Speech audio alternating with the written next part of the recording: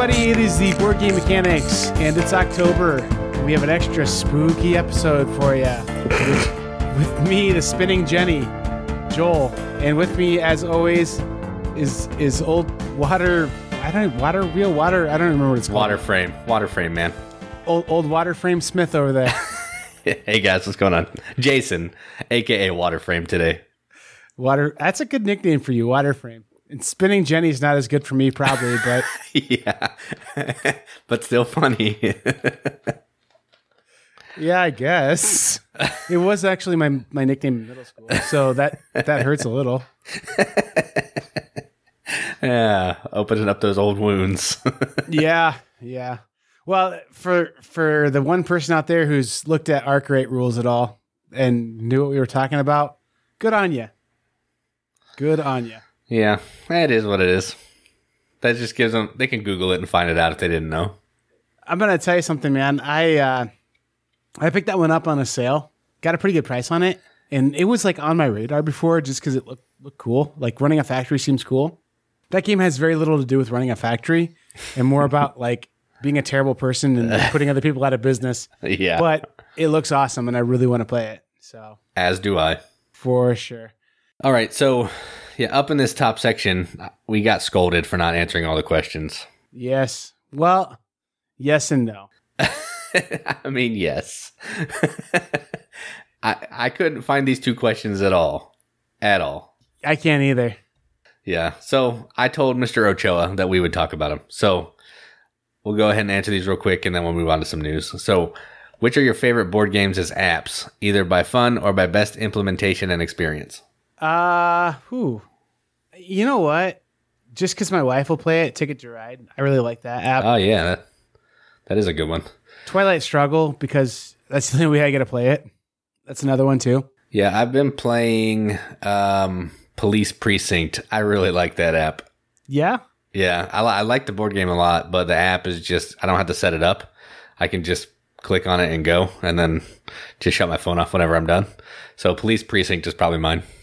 And then I really like Paperback. That's a really good little app, too. And it's actually, I think, free or darn near free. Right. Yeah, I haven't played that one, but would be good. All right, and which digital games, card/board, would make good physical games? Obviously Fortnite. And Fortnite dances would be great as a board game. Don't we already have that with like Warhammer and every other miniatures game? Yeah, I was being very clever there, Jason. That's what I figured. All right. I was going to say Candy Crush, but Simon's putting out that new game that looks just like Candy Crush. So never mind to that. And they already have Potion Explosion. That's They're really true. Milking that Marble Tower thing, aren't they? They are for sure. Yeah, I don't play a ton of digital games, so I don't have a good answer for it. But I really, really loved Dead by Daylight. I played that game quite a bit on the computer over the summer when I had like free time. And that's an asymmetrical, like I'm killing everyone kind of game, and you can like bail each other out. So it's like a one versus all. But I don't know, man. I think usually digital games are digital games because they work better that way. And there's really too many pieces usually involved to get a really great game going. As far as the universe in the digital world, that I think would make a cool board game.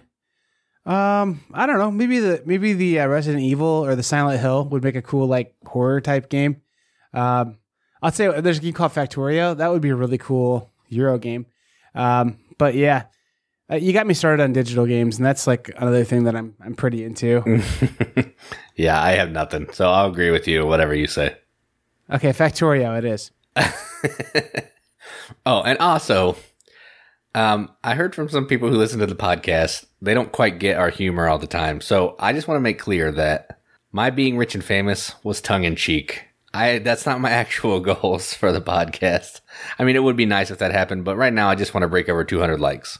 So I thought people would pick up on the tongue in cheekedness of that, but just to be clear, I know we're not going to be the next Tommy V. I get that, but it was just entertaining banter. To be honest with you, I was like, man, Jason really wants money this week. Like, what's that about? Maybe he's getting tired of doing all this for free. I don't know. Well, Katie said, I'm your wife and I didn't understand that you were joking. So maybe you should clarify. I'm like, all right, I got it. So that's a little clarification there. All right. So bring it around full circle. Jason jokes about wanting to be rich and famous on the podcast. Well, I don't say anything because it's my true desire. So yeah. You guys can take that as serious or sarcasm, whatever you would like. Yep. Laid it on pretty thick there. Hopefully you figured that one out, guys. No, it was awesome to get some feedback this week. We got some really great feedback on some Facebook pages where we were spamming our stuff. Jason was spamming our stuff as usual. And we actually got people that said, hey, I've heard this podcast. It's not terrible. I think someone yelled at me. Stomach it is what someone said. Yeah. So that was pretty great. Yeah, someone yelled at me for saying it was mediocre, which was pretty funny. Yeah, so awesome, you guys. If you're hearing us and you're one of those Facebook people, man, that like seriously made my day. But you know what? If you're listening to this podcast, good on you too. I think we're making your day because you're on board with us in this early crew, man. So when you make one of these references to the password or something else that we did that was stupid back when we had less than, a few thousand listeners or something, we'll have a special place in my heart for sure. So yeah. You guys are here early. That's awesome. I agree. Yeah, that's about all the introductory talk I have, Jason. I took a special workshop on doing transitions on podcasts online on elearning.com/podcast transitions. So this has been a nice, I didn't pass. I don't know if you could tell. I have a magical edit button that I can fix it in.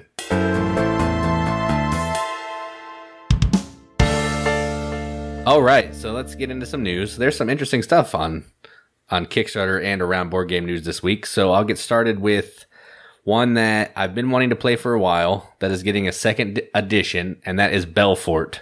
TMG is doing a second edition. It's going to have all the expansions, including the hard to find expansion, and a few other, I think, new modules.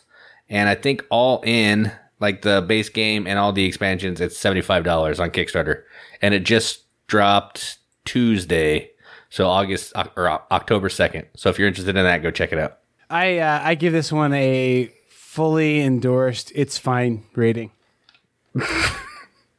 Yeah, you told me that, and it kind of disheartened me a little bit because I've been really wanting to play this game. I think it looks cool. It really is fine. It's kind of cool. The best part about it is that the board sucks because it's these pizza pie slices you got to stick together, and they never stay together very well. Right. Yeah. So maybe they fixed that in this edition. I doubt it because I don't know how they would. But then there's these guild cards you put out, and that makes the gameplay a little different every time. So I do kind of like that. But I mean, I don't know. It's pretty light, I think, Jason. And I think I got rid of it when I played Lords of Waterdeep and thought, hey, this is a slightly more streamlined city building kind of game. So with worker placement. So I don't know. I mean, Belfort's definitely a little more silly, a little more fun game. But I don't know.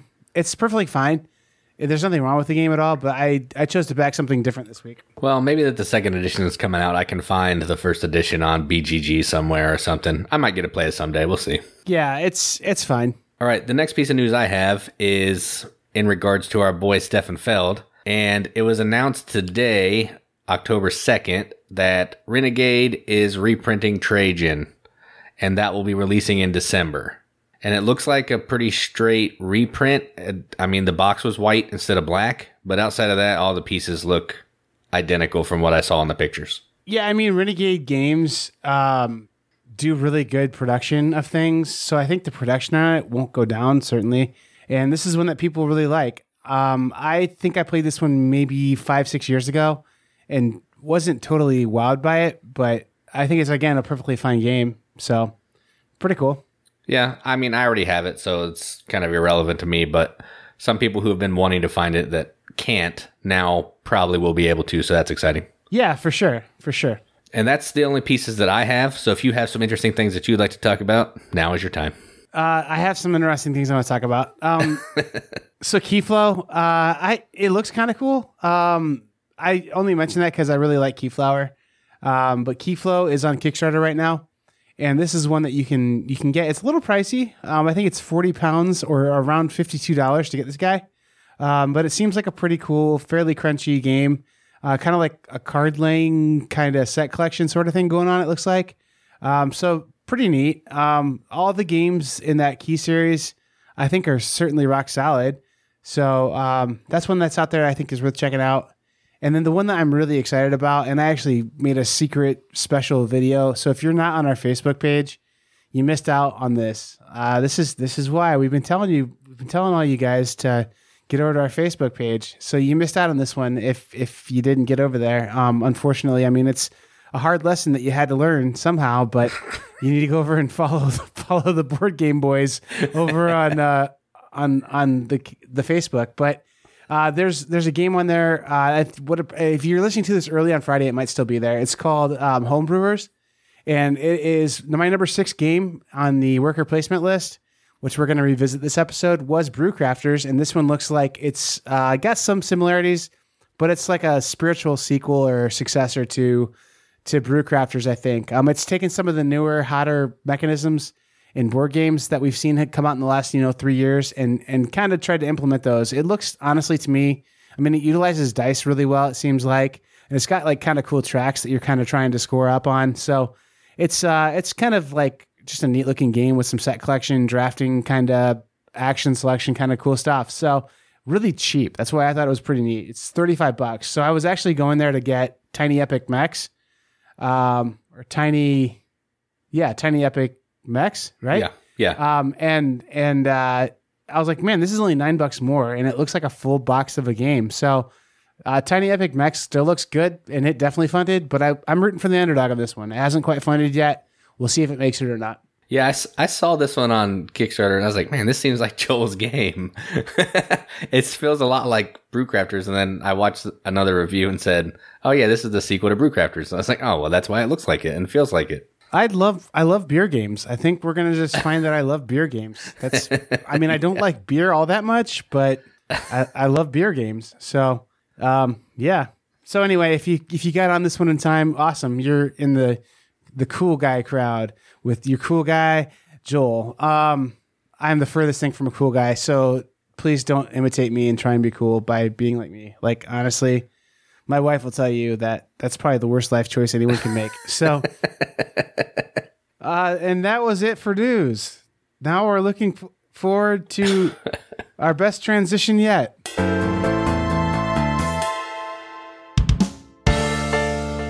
All right, so I got the chance to play a few games this weekend. I didn't really play a ton, but I did play some stuff that I wanted to talk about. And the first game that I want to talk about is called Xi'an.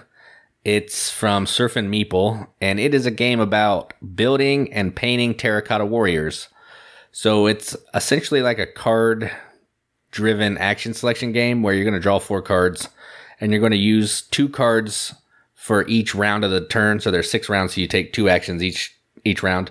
So you're going to use 2 cards. One of the cards is going to be how quickly you're going to do the action, either number 1 through 6, 1 being the slowest, 6 being the fastest. And then the second card is going to be the actual action that you get to take. So you're going to take the action, and then you get to go a little worker placement spot on the board to either paint a terracotta warrior, build one, move up on this in-game goal track, or get some equipment cards to do some set collection. It's a really fun game. It is really punishing and tight. You make one wrong move, you're probably going to lose. So that's my kind of game. And another reason why I really like it is I actually got to beat Katie at a game finally. So that is Xi'an from Surfin' Meeple, A++ from Jason. Yeah, beating your wife probably feels good. And I mean, like, that sounded bad, but I think we all know what I meant there. Yeah, not beating my wife, but beating my wife. Yes. Right. Yeah.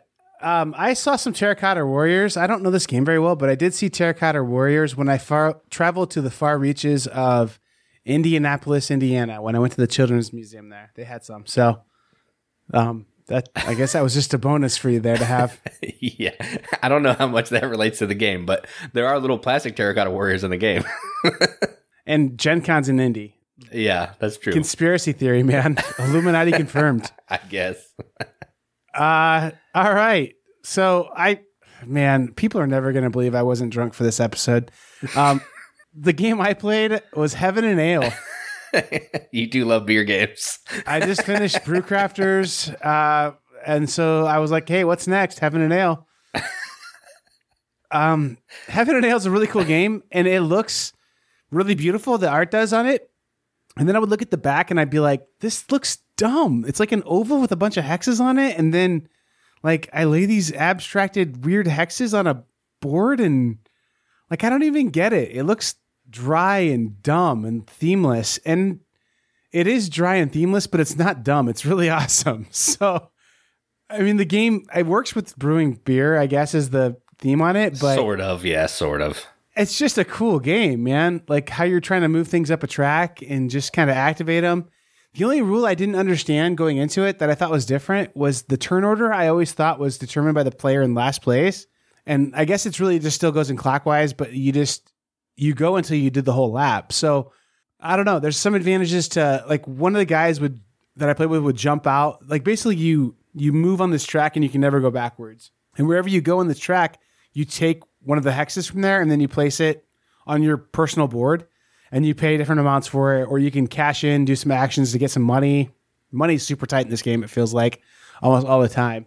But at any rate, it was a really cool game, really fun. And so one of the guys would jump way ahead on this track and just be way out in front of us and get kind of pick of what he wanted from the second half while we were all kind of fighting over the first half of the board. And then he would come in like a turn quicker than us. So he lost like maybe a turn every time, but he got really good selections, which I thought was kind of clever. It's a really interesting game. It's one of those games that I really want to play more because I think there's just so many different ways to play it and just wrap your head around it. And then just all kinds of crazy victory, like point ways to get victory points. Like you have these little bonus cards that you can get, these little barrels you can pick up that give you extra VPs. And then the way how the actual score is figured, where you have this little brewmaster that's like working up the track, but then all your ingredients have to average out with like a ratio kind of thing. And just, it's really neat how it all works out. It's the thing that I think is the best about it is I can't think of another game I've played that's like it. It's just everything in that game feels new to me. It doesn't feel like anything else I've really played. So that's why I think it's pretty cool for sure. And like, I think you said, it's really, really possible that you could end up with negative points in this game. Yep. And I could definitely see that. But the guys who I was playing with like knew what the heck they were doing. And the one guy scored like 65 points. I was like, are you kidding me? And I scored like 22. Yeah. So it's just a tough, tight game. Yeah, I played with people who played once before. So I think the last time I played, we had like 30 or 40 points. But man, getting 60, that's nuts. Yeah, they had everything maxed out at 20 and then had their brewer up to like the ×3.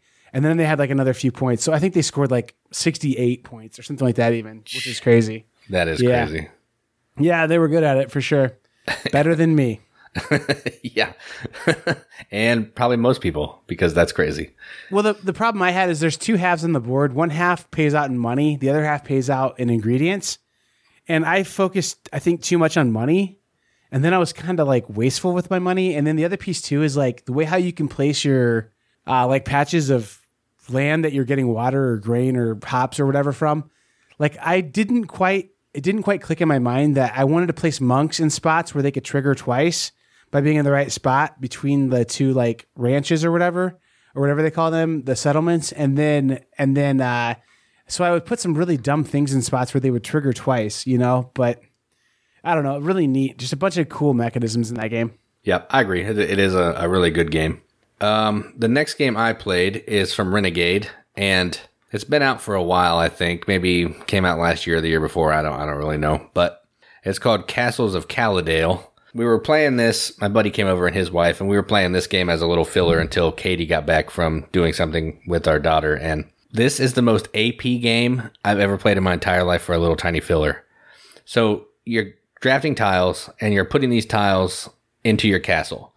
The trick is, all throughout the game, you can manipulate your castle in any shape that you want, as long as like types of castle structure, like wood or brick or tree or whatever, is connecting. So you either take a tile and commit it to your castle, or you take a tile, flip it face down, and just take a point for it. And then by the end of the game, you get one last chance to rearrange your castle to score maximum points. And I seriously, This game, I've never had AP this bad in my life. It took me like 10 minutes to draft a tile in one turn because I couldn't figure out ways to manipulate the tiles to get that tile to fit in there. It's just too freeform, and you know how I feel about the freeform games. I can't do it, so it needed some more restriction from me. But outside of that, it's a fun little game. Just expect some AP and the game to go probably twice as long as it should. So if the tiles were tetraominoes or pentominoes or whatever they call them, Tetris pieces, this would be a game that you and your wife would like become angry at, which would be kind of fun. So Oh yeah. I actually think with those tiles though it would be easier because with the squares tiles it was tough. I mean, it seriously was tough. Like I felt like I was about to flip the table. It was that tough when I was trying to draft these stupid little pieces. It's a fun game though. It made me feel like a complete moron. Do you think you would be less AP prone the second time you played it? Like, did you figure something out, or is it just the nature of the game? It's just whoa. Well, I think part of it's the nature of the game because the fact that you can always move it around just opens you up for a ton of AP because, oh, well, this combination over here is better. So then you move something around and then it messes other stuff up. But I also think I'd probably keep less of the tiles that I draft. Next time, I'd only keep ones that I knew would fit, and I would just create my castle as I go, and I wouldn't manipulate it. So if it couldn't fit the way that it was at the beginning, I would just take the tile and flip it. I think that's where I got into trouble. That's cool. Yeah, it's a good game for sure. Just a little long in AP. I'm calling an audible here because I'll tell you why later. You're going to have to listen for another 5 minutes to know why the audible happened. Have I talked about Majesty for the Realm? I think you did, but I don't know. Did I? Okay, that's one that I played this weekend. What else did I play? Downforce. I'm going to talk about Downforce. Have I talked about that one? Yeah, I have, because you were like, sounds like it's better than that dumb horse game you love. Yeah, I did say that. Yeah, I think I'm good talking about games I played. I played a ton of stuff, but it's just, I get to play stuff that I wanted to play. So I played Brass, and I played Downforce, and I played Welcome to, and just a bunch of stuff that I really do like. So I don't know if I've talked about Gizmos yet or not. I did play that one too. That one's awesome. It's a great engine builder. I don't know, man. You guys, let's just get right to the good. I think I've been looking forward to talking about these games coming up. We're going to talk a ton about games here that we love. So Right. let's just skip me. Because I had a game here, but we'll talk about it later. Yeah, and I played some games that are going to show up later too, so I didn't want to mention those. But yeah, I'm with you. You just thought about it before we were actually rolling live tape, which because you're a very good planning boy. No, I've made some audibles before too. I don't normally do it, but I have before. All right. And that was games that we played with a very good transition out of it. So, okay, guys, like you don't get our humor. I get that. But kind of a little joke is that we don't know how to transition between segments. Yeah, so we don't. We just stop and then the bumper takes over. And like sometimes the bumper music starts playing mid.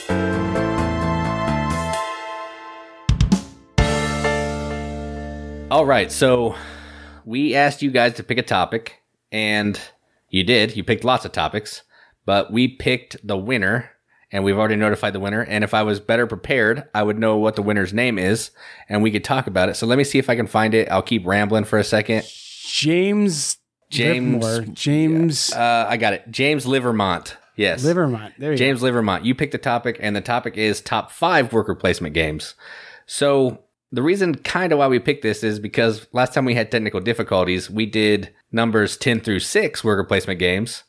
So we figured, hey, what better than to do top 5? So to give you a little overview of what we talked about on the last one, I'll go ahead and say what our numbers 10 through 6 were, and then we can jump into the top 5. Before you jump into that, I would think it's probably safe to say that if we did this like, I don't know, like before Origins, this list. And so I'm guessing our list may not be 100% accurate, but at one point in our lives, these were our top 10 worker placement games. Right. And I modified my games. top 5. I modified my top 5 to make it more accurate. But also James Livermore, you didn't win. It was James Livermont. I'm sorry that I got you excited there for a second. But James Livermore, if you contact me via Facebook Messenger, I will make sure that you get a promo for my unnamed, undesigned prototype that I'm working on. Yep. Sounds good. All right. So a recap, numbers 10 through 6. So we'll get started. So number 10 for me was Champions of Midgard. And number 10 for Joel was Orleans. My number 9 was Euphoria. Joel's number 9 was Caverna. My number 8 was Orleans. And Joel's number 8 was Shakespeare. My number 7 was Kanban. Probably would be higher now, but that's neither here nor there. And Joel's number 7 was Champions of Midgard. My number 6 was Viticulture. And Joel, hanging out with the beer game, was Beer Crafters. Hiccup. All right. So let's dive into our number 5 through number 1. Before you get started, Jason, can I just mention to those who just listened to you how disdainful you were towards Caverna? You're like, Joel's number 9 was Caverna. I didn't realize I did that, but maybe I did. I exaggerated, but you could tell you're a little disgusted I picked that one. Yeah, it should have been Agricola. This has dwarfs in it. It's not a Euro. What are you doing? This is Ameritrash. Yeah. The expansion might fix it, Jason. It might get better with that new expansion. That's true. Let me re-say it. How about number 9 for Joel is Caverna? How about that? Is that better? There you go. Very, very hot take there. All right. So now moving on from that, I'll go into my number 5. Jason obviously had a past in one of those 900 number dial-a-boy things back when he was younger. Yeah, I tried to talk about that. Thanks for bringing that up. That's a good way to fund this thing. You could just call me at home. It's like $6 a minute, but I'll talk to you about whatever. Yeah, $6 a minute. That's a steal, man. Hey, man, I don't know how to fix your car. Whatever. Ride a bus. Did you try Googling it? Oh, speaking of that, this is completely off topic a little bit, but I think it's funny. Jason, no. We're very serious, Jason. Don't do that. So my daughter brought home this homework, and she had to write something in rainbow writing. Have you ever heard of that? No. Yeah, me neither. So guess what I did? I YouTubed it, and I found out what rainbow writing is. It is taking a crayon, you write the letter, then you go over the top of it with another crayon, then you go over top of it with another crayon so it looks like a rainbow. Yeah. Yeah, completely irrelevant, but since we were talking about Googling things, I just used the YouTubes as my my handy-dandy tool today, and it was fun. So I guess really all that to say our next podcast is going to be our top 10 favorite games that utilize rainbow writing as a mechanism within them. Heck yeah, all day. I don't know of any yet, but I'm sure we could find it. It's coming, I'm sure. Yeah. All right. So back to worker placement games. My number 5, which I just actually put in here recently because when last time we did the list, I hadn't played it. And I just played it a couple days ago again, and that is Dinosaur Island by Pandasaurus. This game is absolutely incredible. Every single time I play it, I like it more and more. I have the expansion coming that's going to add some water dinosaurs and some fancy deluxe tokens because right now I have the retail version. And essentially all this is, it's like 5 different mini games in one.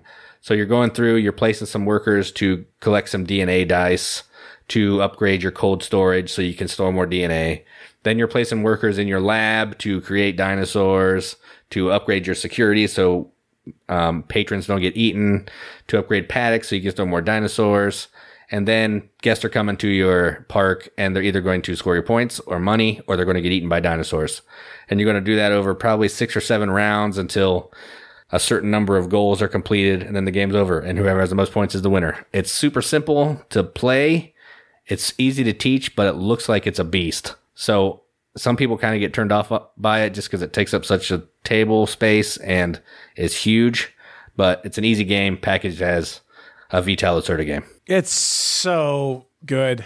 And like there's a lot to that game, but I almost argue the opposite, that you look at it and you're like, oh, what's this cool licensed property game that probably came from a big box store based on the graphic design stuff. But then you like get it all laid out on the table and you're like,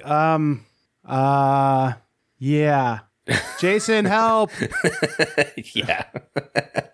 No, it's really good. It's really good. And I'm like, I don't know if you guys can hear my teeth gritting or not, but I am just anxiously waiting for my copy to get here. I'm with you. I'm in the group of guys who are waiting for their copy to get here from Kickstarter. So anyway, yeah, great pick, Jason. My number 5, Jason, is oh wait, I've got an update here. looks like we're looking at November for Dinosaur Island to come in. Just thought I would mention that to everybody. Nice. Dinosaur Island Watch, brought to you by the Board Game Mechanics. Now back to your regularly scheduled podcast. All right, my number 5, I don't know who that guy was that jumped on there. My number 5 is Voyages of Marco Polo, which is a game that, despite the appearances of that box, and in spite of all the recommendations I got for this game much earlier than when I actually played it, this game was actually fairly new to me. But man, is it good. It's such a good game. And I haven't played it with the expansion yet, so it might even be higher than this. But every time I play this game, I don't expect to be like, oh, my stocks are knocked off. It's so great.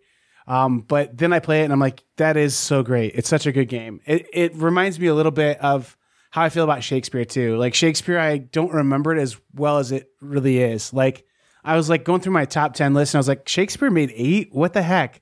And I was like, oh yeah, that game is pretty awesome.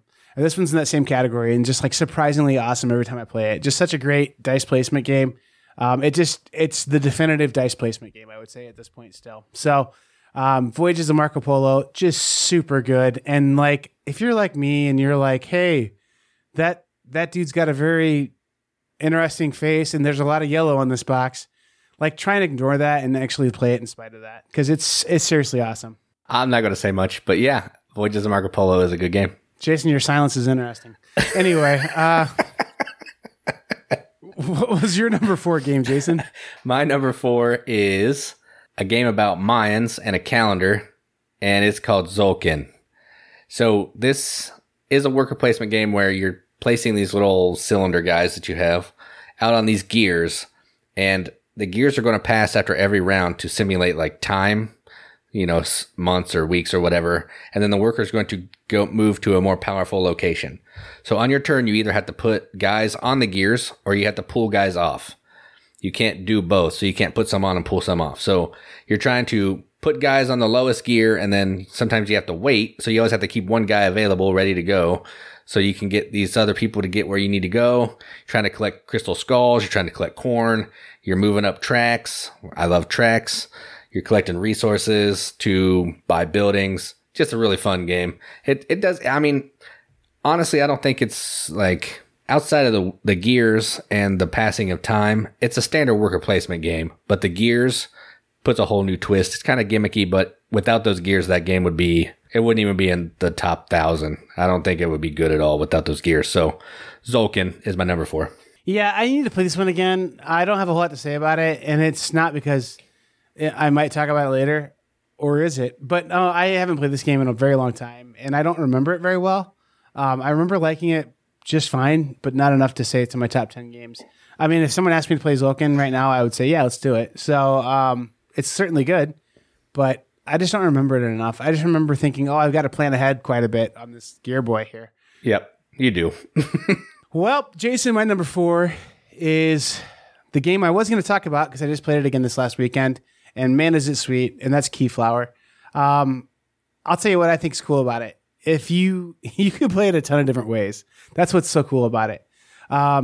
It's an auction game that meets up with it's best friends with a worker placement game. So you can either use your workers to go do work on these tiles, or you can use your workers to, I guess, I don't know, like hijack the place and move it to your village. So you're like auctioning them with your workers too. But it's got some really cool, interesting things that happen on it. So when you can place, there's these community tiles in the middle of the board, and you can place your workers on them to do the work that's happening there and get the benefit from it. But then if someone owns that tile and buys that tile in the auction later, they get all those people that you place on that tile. The other kind of interesting thing too is there's this thing of you have to match the color that's on there. So if I used a yellow worker to go do work there, you have to bid with yellow workers then. And so there's ways you can kind of bully people by having like certain colors that you're making them burn up, and then you use that same color like later to try and, steal another tile cheap. Or another thing that happens are there these green workers that aren't standard to the box, like you can't draw them, but you can transmute like another colored worker into a green worker.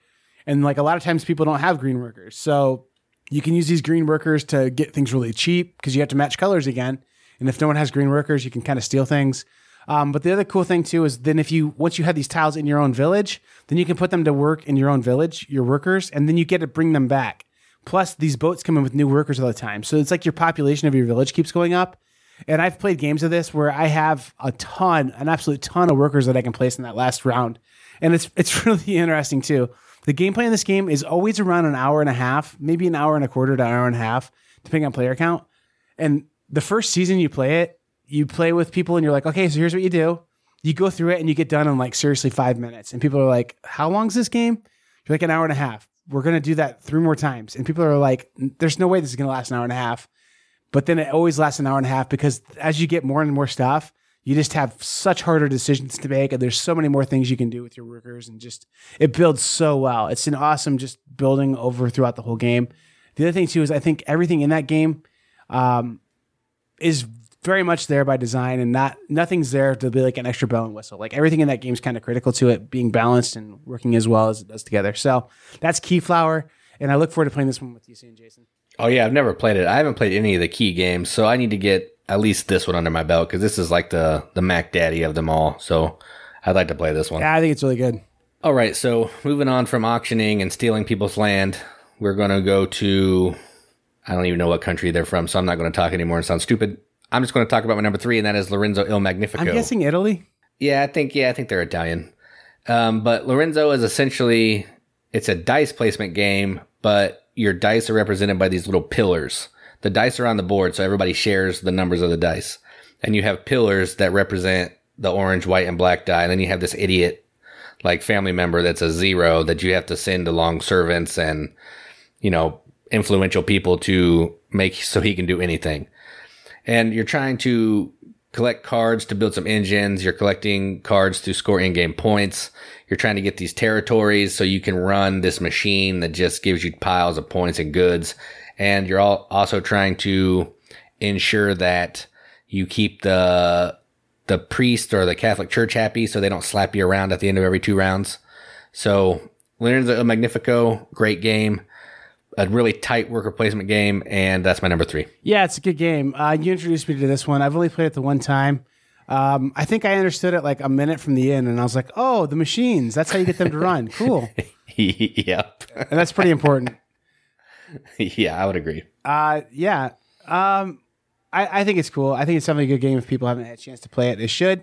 So my next 3 games, Jason, I think are all games that you're going to be like, yeah, those are great games, but you might argue they're not worker placement games. I don't know. We'll see. This one's more of a worker movement game. I consider this one. So yeah, I would agree with you. And that's Vinhos.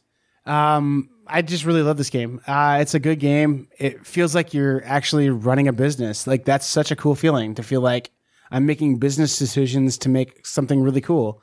And then you're trying to design and craft a wine that you're really proud of. And then you take it to a fair where snooty people on snooty cardboard turn their nose up at your wine and make you feel like you didn't do very well. Yes. So I don't know. It's a good game though. I really like it. And it's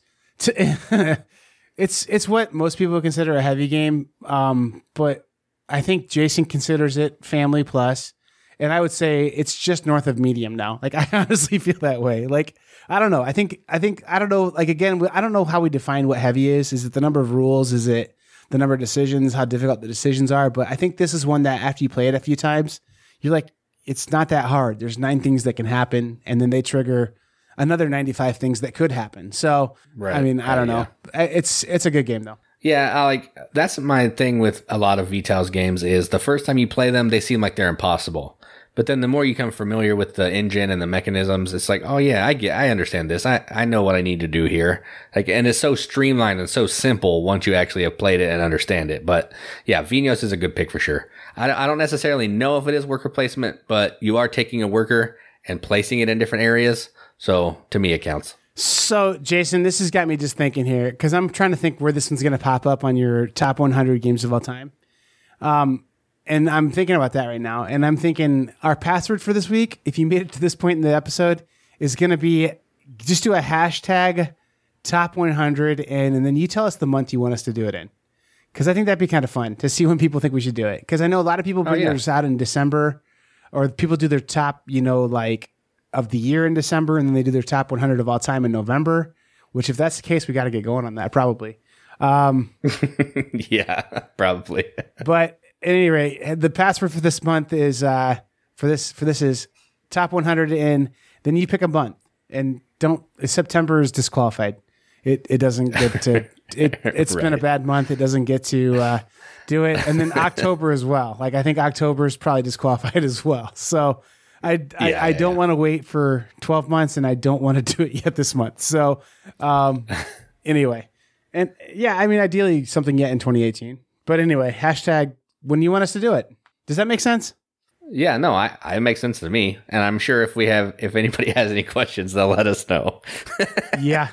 I mean, like, I hate to be so crazy this episode or whatever, but I don't know, man. We got called amazing this week. So I feel like there's a banner we've got to carry. So it's a lot of pressure, That's Jason. true. We got to be amazing. So, That's true. I think we're trying our best. We'll see. and also, to those of you who think there's a alternate reality game inside these that we have hidden codes and stuff, we absolutely 100% do. And there were just like 7 hidden messages in that thing I just said where I was stammering and like stumbling over my words. There were like 7 hidden messages in there. Just see if you can find them. And then if you get to the secret website, just message me and you'll get your prize. But don't be disappointed by the surprise. Or if you get a 404 error when you get to the website you think exists, maybe. Yeah. All right. So my number 2, no surprise, it's one you've mentioned before, and that is Voyages of Marco Polo. This game is probably the best dice placement game that I've played. It has the mechanism where you have to place more than one die sometimes, but the action triggers off the lowest die that you put out there. So you can put a 6, a 5, and a 1, but your action has the power of a 1. And you have to pay taxes if you go on top of somebody else's dice, which is also a pretty cool mechanism that's not always in games where you can go where somebody else is, but you have to pay money for it. And just moving around the board is so awesome, and it's always tight on money. You always want to do like 5 more actions than you're allowed to do. This game's incredible. I mean, you already talked about it. I'm not going to beat the dead horse. So Voyages of Marco Polo, even without the expansion, my number 2. And I saved this for when you were going to talk about it. I'm going to pretend like that's real, and I didn't just think of it just now. The other thing that this game does, as well as any other game, is if you look up asymmetrical player powers in the dictionary, this guy pops up because it just does the best job. Like every character, you're like, this guy breaks the game. Like how are you allowed to play with him? Like Marco Polo has literally like another die. Like how is that even fair? And then you're like, oh, I get it. It's fair because this guy literally gets goods every time anyone buys any goods. And I mean, just there's some crazy powers in that game. Yeah, like you have that guy where you can put any die down at any number that you want, so you don't even have to roll. Right. Like it's nuts. Like every time you play this game, it's like, man, how is this not? How am I not creaming everyone? Because everyone else has a power that's thinking, how am I not creaming everyone? Right. It's amazing. And I don't think this is quite how it works, but I remember it like being exhausting and grueling to try and travel to like set up settlements on that game. And then like there's one guy whose power is like, oh yeah, I just can go wherever I want at any time practically. I mean like yeah, he can like teleport, and then there's the one guy that every time he runs through a city, he can drop a house behind him. So he can put like 8 houses down on a turn if he gets a good like movement. He's like the most fertile man or something. I don't know. Like something. Yeah, it's crazy. It's really good game though. Voyages of Marco Polo. Everybody should try that if you haven't. Good game. Absolutely. I agree. Just 2 less than you. 3 less than you, I agree. Yeah. My number 2 is surprising that it hasn't popped up on Jason's list yet. I don't know if this one would be higher for you now or not, but I guess it was your number 6. It was my number 6, yeah. Viticulture with the Essential Edition and or Tuscany. I think that's kind of a critical part of it too. Yeah. This is one that was kind of really completed by having that expansion put in there. But this is just, I mean, like, I don't know that I love this game at like a number 2 spot necessarily. But to me, if you're going to say this is the game that is worker placement to a person who's not played worker placement much or is ready for that next step after Lords of Waterdeep or something, this is the next game, I think. And it's got luck in it. Those cards are very much, you can get lucky with those cards or have bad luck with those cards. But I think games need to have luck in them. I think games are more fun when there's some luck in there. So I don't even mind that, but Viticulture is my number 2. I really love this game. I think it just plays so well. And this one is the best. I think I've said it before, and I'm going to stick with it. It's my favorite solo board game. I just think that all the campaign stuff in there that you can get through and some of those scenarios you can get through with the solo plays are just brutally hard and just really good puzzles to try and solve on your own. So Viticulture, I recommend for anybody, but also for people who have to play board games with their pets because their pets are their best board gaming companions. And that's me. And they aren't very good at board gaming, so you play solo. Yeah, if I would have done this list again, Viticulture would probably be higher than it was. But I will say this is the most played game that I've played this year, according to my board game tracker. So I love this game. I play a solo all the time. And yeah, it's number 6 for me. 3 or 6. I mean, still, it's in a top 10. It's still amazing. So totally agree. Well, and the other thing too is it's so played probably because it's so accessible. I mean, like this is something that you can play with about any group. Right. That's true. Except for the church people because they don't like wine. But as you can see, I'm a church boy and I love beer and wine based on the 4 games out of 10 that are alcohol based. That's not true. I mean, churches do like wine. Yeah. Our boy Jesus drank some wine. So here's your theology lesson. This is a bonus, guys.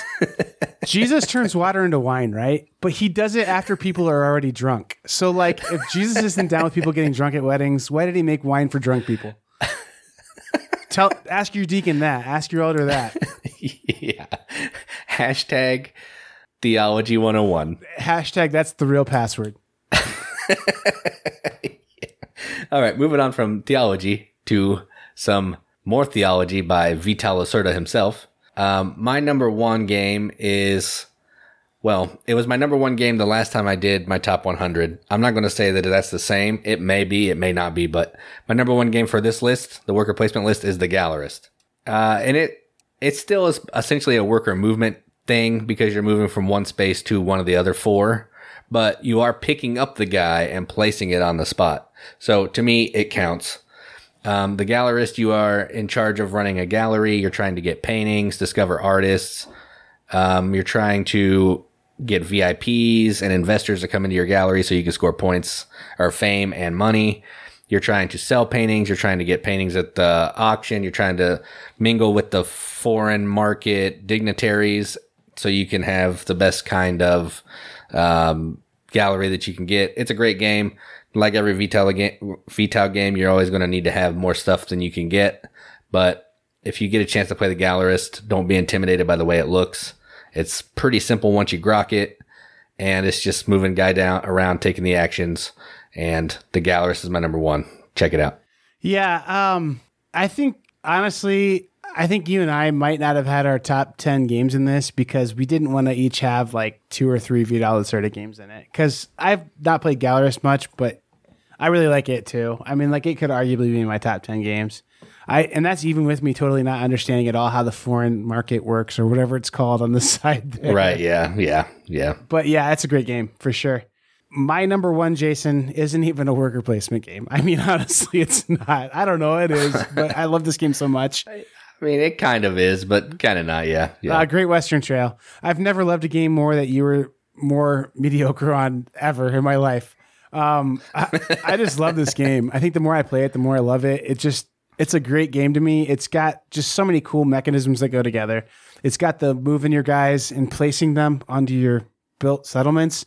And then it's got your building settlements. It's got like, kind of like, I don't know, it's got like a race element to it. It's got deck building to it. It's got like set collection, kind of like task completion kind of things to it too, with that train. It's just got so many cool things to it, but there's definitely a worker placement element to it, or worker movement, I guess. But you're picking where your guy's going to go, and then he gets to do work based on, where he's at. So I'm going to call it worker placement, just barely, but I love this game so much that it puts it at my number 1 spot. And oh boy, I'm working on my top 100. And again, what month do you want that in? But this one's going to be really high. I mean, really high for me. So we'll see where it ends up at, but I really love this game. So anyway, it's always hard to make a top 10 list, Jason. What didn't quite make your list? Well, I had a few that, I have to delete one because I screwed up, but we'll ignore that one. I have a few that I wanted to add to my list, but again, you can only have 10. So I want to just mention a couple here. I think Trickerion is a great worker placement game. It has cool mechanisms with workers having different powers and being able to take different strengths of actions. Vasco da Gama, I know you love that game. It has the cool mechanism where you're sending workers out with different numbers. So you might be the first person to place, but you could take the last number to have your player activate. I think Istanbul is an interesting take on twist on worker placement. It's essentially worker movement, I guess, but again, you're picking up the dude and moving it around. Demon Worker, you haven't played that yet, but it is worker placement. You're taking your workers and you're putting them on a location and taking the action. I love that game. It probably is going to be pretty high on my top 100 list. It's that good. And my last one I wanted to mention is Rajas of the Ganges, which is a worker placement and dice kind of placement-y game. Yeah. That came out this year that's really good. So those are a few honorable mentions for me. I was just drilling over Trickerion early this morning. I was just like getting my wish list ready for my mom for Christmas, which I talk about in here a lot. But honestly, like if my mom doesn't know exactly what to buy me, I end up with like one time she bought me this board game called Pirate King. Not even kidding. So I try and make it very easy on her. So she loves buying me presents. I mean, it's her love language to me is to buy me a couple board games at Christmas time. But Trickerion was really high on the list of things that I was like, man, I really want that. But it's kind of hard to get right now. You can get it straight from the publisher, but I don't know. It looks pretty sweet though. And then Rajas of the Ganges, I'm going to say it along with one that's kind of an honorable mention for me. Rise to Nobility are great games, but it's like, if you could be a really, really amazing like artist, but if you live in the era of like Leonardo da Vinci, you're always second best. You know what I mean? So it's like, right, yeah. With Marco Polo being out, it's really hard for those games to get a fair crack at being as awesome as they should be. So, Rise to Nobility is a good game though. So my honorable mentions, Jason, Near and Far. That one's I think a worker placement game in my opinion. I like it quite a bit. I like Le Havre a lot. That one didn't quite make my list, I don't think. Nope, that's a good one. Yeah, the Manhattan Project, that was my go-to worker placement game at one point. Kingsburg, that's actually a really good game, and I think you kind of could call it dice placement. I don't know. That's a stretch a little bit, I guess.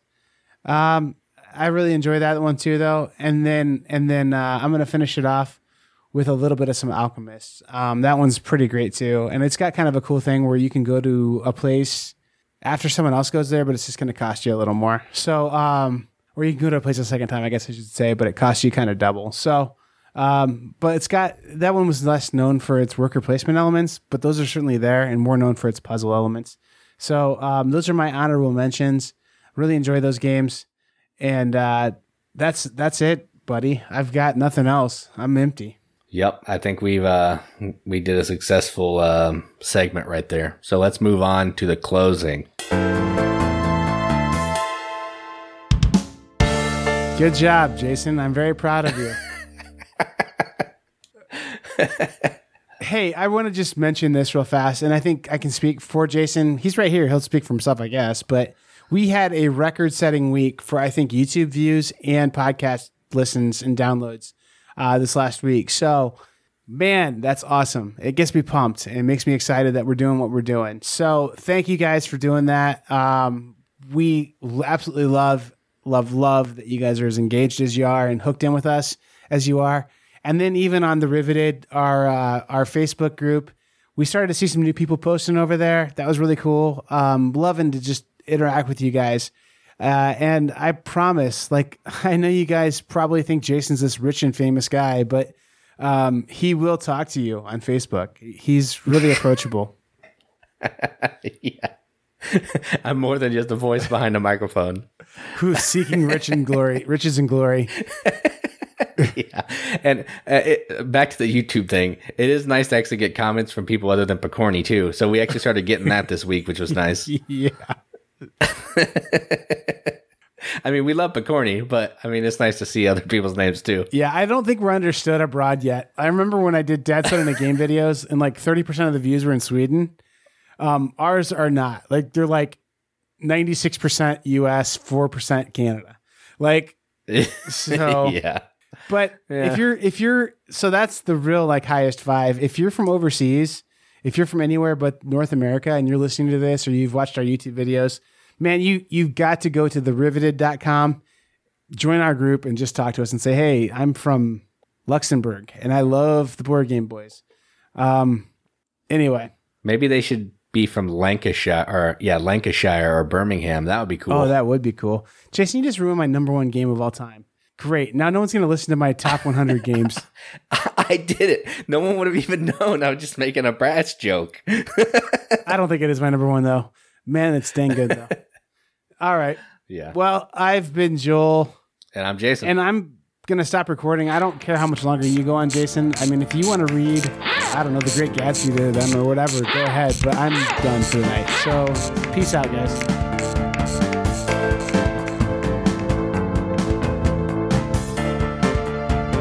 Yeah, I don't know if people get us or not, but we have a lot of fun doing this. Yeah, they'll figure it out. I mean, they should know by now that it's ridiculous, but whatever. I mean, the people who get us, and they really like us, because we're kind of our own thing, you know? I mean, like, we're just stupid, silly, whatever.